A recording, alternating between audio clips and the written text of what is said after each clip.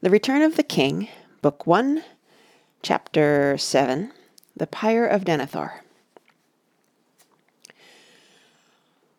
When the dark shadow at the gate withdrew, Gandalf still sat motionless. But Pippin rose to his feet, as if a great weight had been lifted from him, and he stood listening to the horns, and it seemed to him that they would break his heart with joy.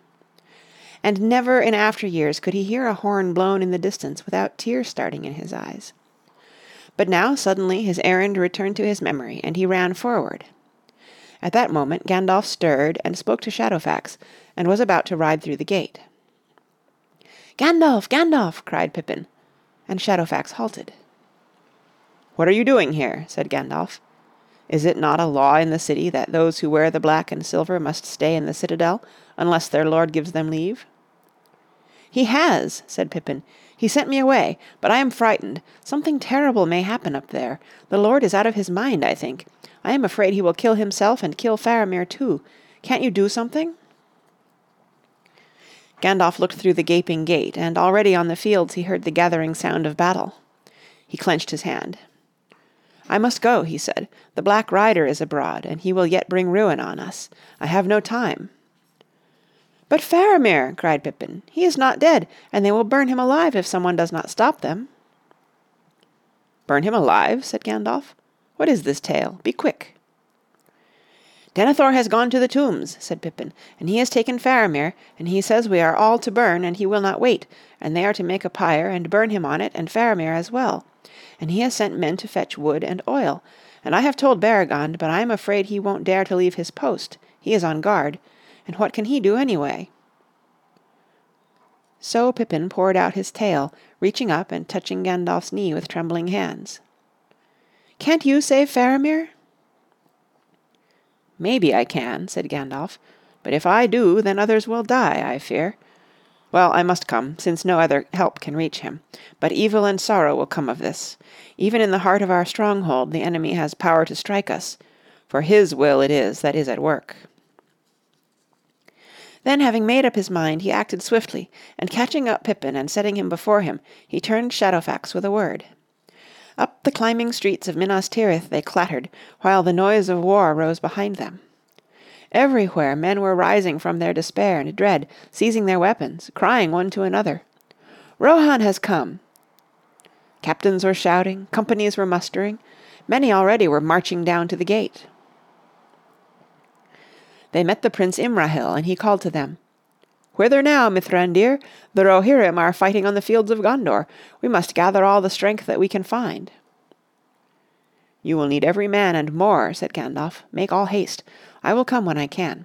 But I have an errand to the Lord Denethor that will not wait. Take command in the Lord's absence." They passed on, and as they climbed and drew near to the citadel they felt the wind blowing in their faces, and they caught the glimmer of morning far away, a light growing in the southern sky.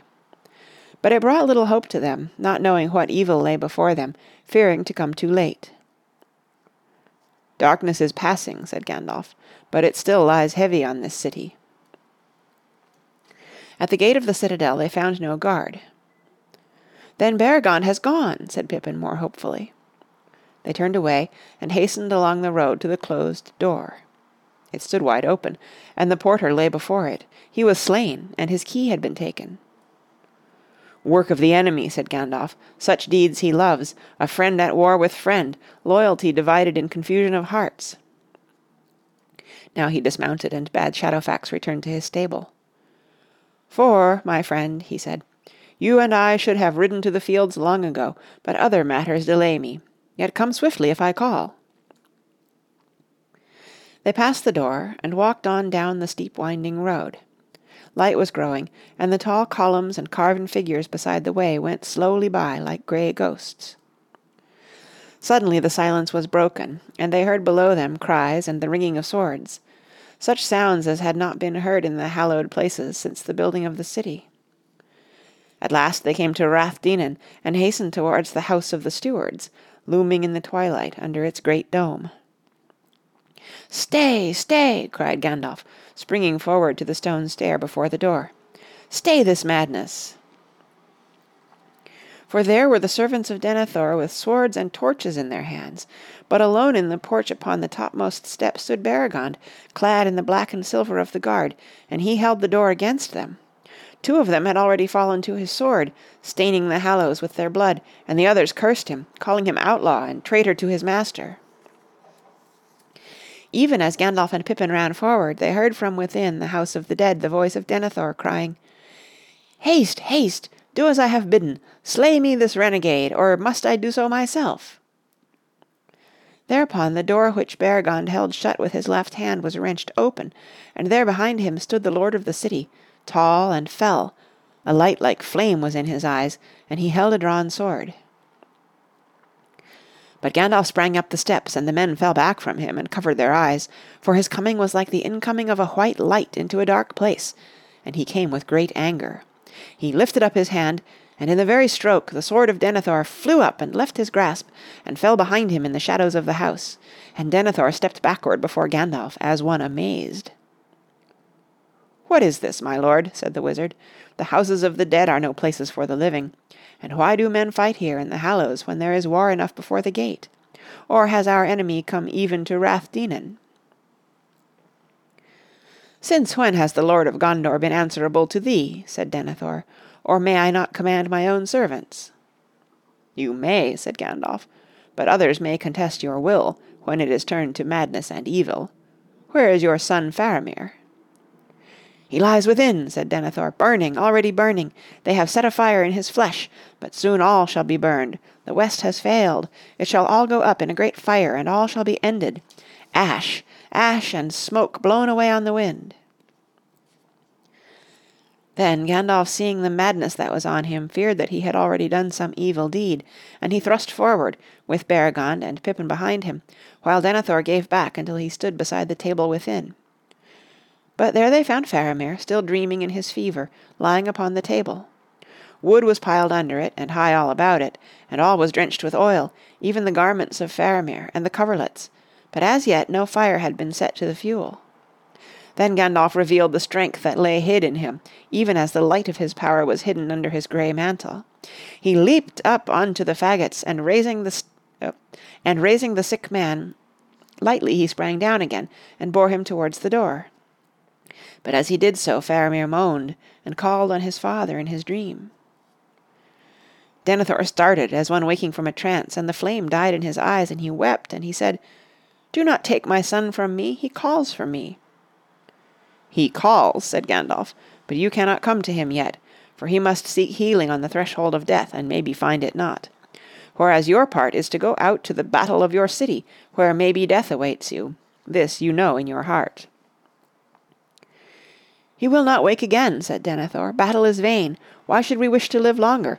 Why should we not go to death side by side?" "Authority is not given to you, Steward of Gondor, to order the hour of your death," answered Gandalf.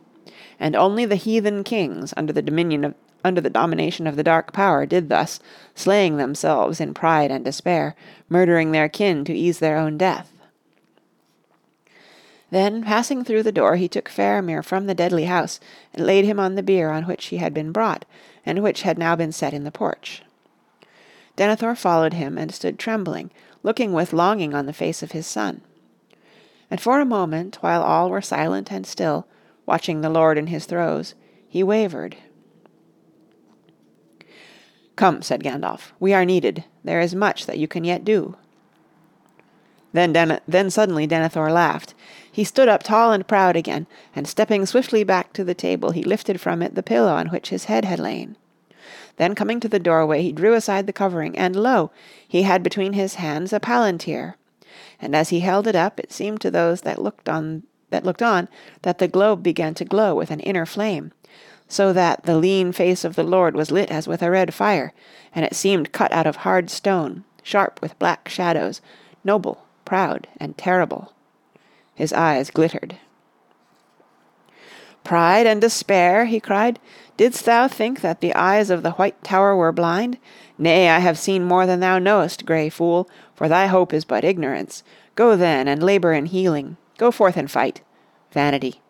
For a little space you may triumph on the field, for a day, but against the power that now arises there is no victory. To this city only the first finger of its hand has yet been stretched.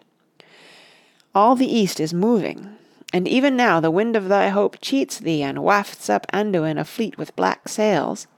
The west has failed. It is time for all to depart who would not be slaves." "Such counsels will make the enemy's victory certain indeed," said Gandalf.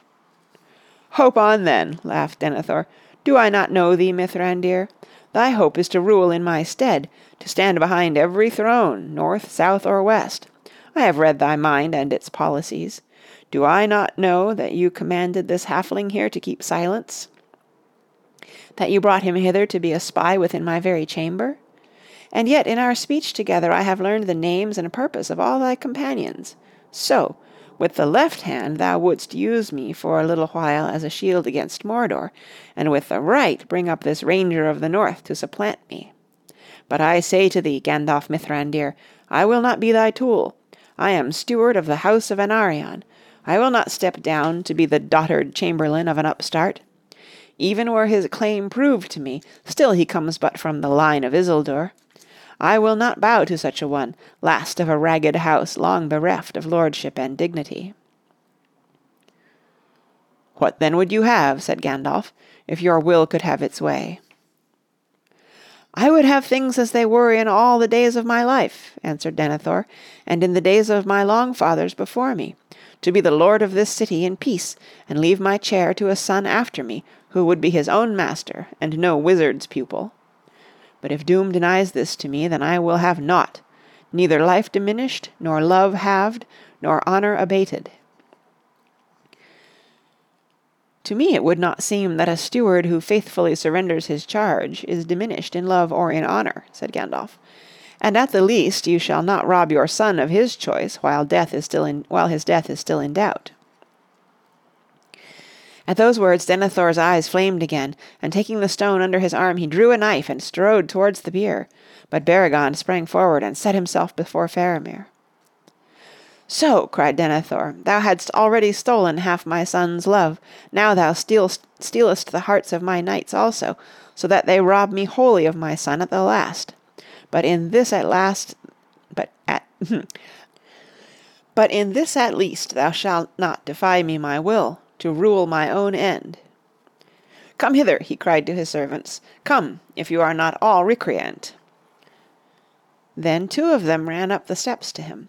Swiftly he snatched a torch from the hand of one and sprang back into the house. Before Gandalf could hinder him, he thrust the brand amid the fuel, and at once it crackled and roared into flame. Then Denethor leaped upon the table, and standing there wreathed in fire and smoke, he took up the staff of his stewardship that lay at his feet, and broke it on his knee. Casting the pieces into the blaze, he bowed and laid himself on the table, clasping the palantir with both hands upon his breast.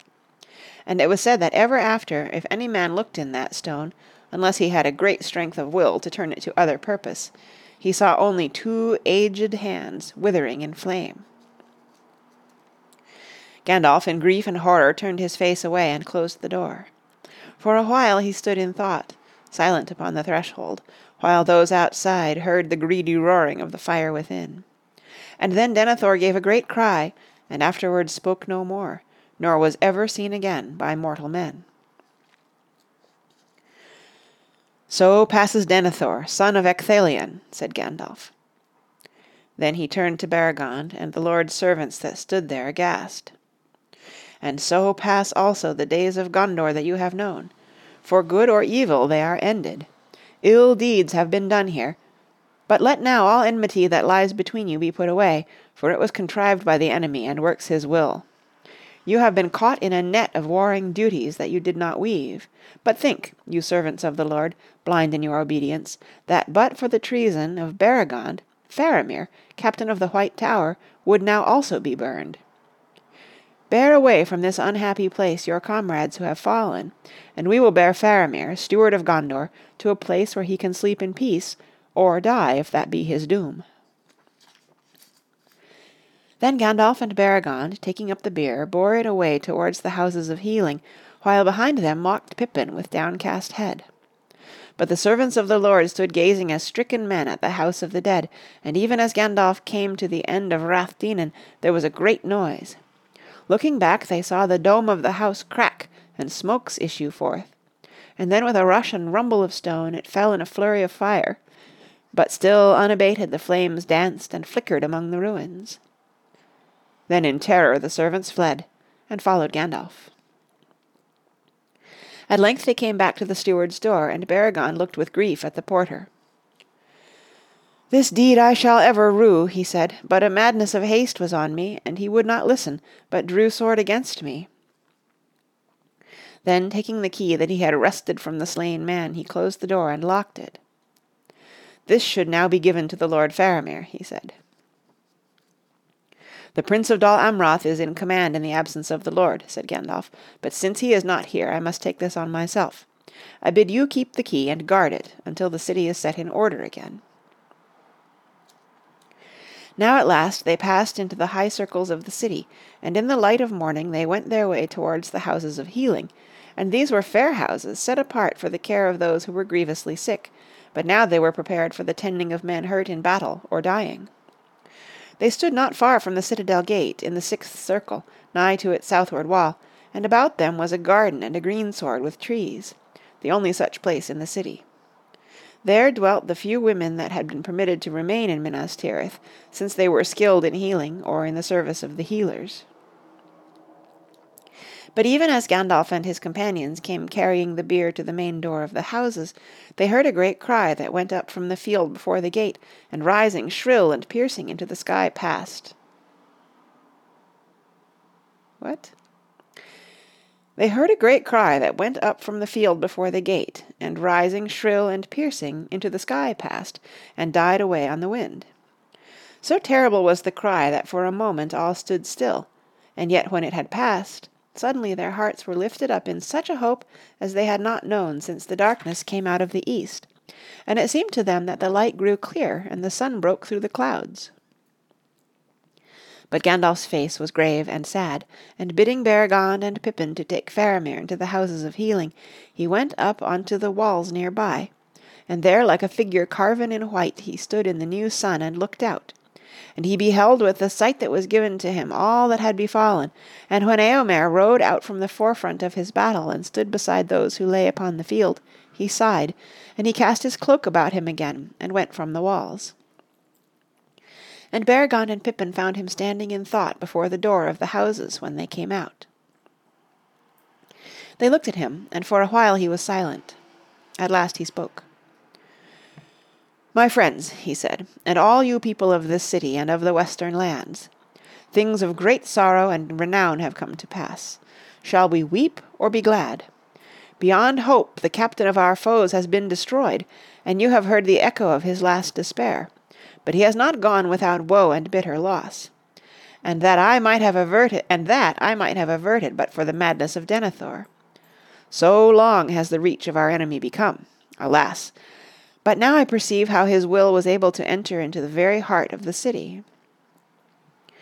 Though the stewards deemed that it was a secret kept only by themselves, long ago I guessed that here in the White Tower, one, at least, of the 7 seeing stones was preserved. In the days of his wisdom, Denethor would not presume to use it to challenge Sauron, knowing the limits of his own strength. But his wisdom failed, and I fear that as the peril of his realm grew, he looked in the stone and was deceived. Far too often, I guess, since Boromir departed. He was too great to be subdued to the will of the Dark Power. He saw none the less only those things which that power permitted him to see. The knowledge which he obtained was, doubtless, often of service to him, yet the vision of the great might of Mordor that was shown to him fed the despair of his heart, until it overthrew his mind. "Now I understand what seemed so strange to me," said Pippin, shuddering at his memories as he spoke. "The Lord went away from that room where Faramir lay, and it was only when he returned that I first thought he was changed, old and broken." "It was in the very hour that Faramir was brought to the tower that many of us saw a strange light in the topmost chamber," said Baragon. "But we have seen that light before, and it has long been rumoured in the city that the Lord would at times wrestle in thought with his enemy."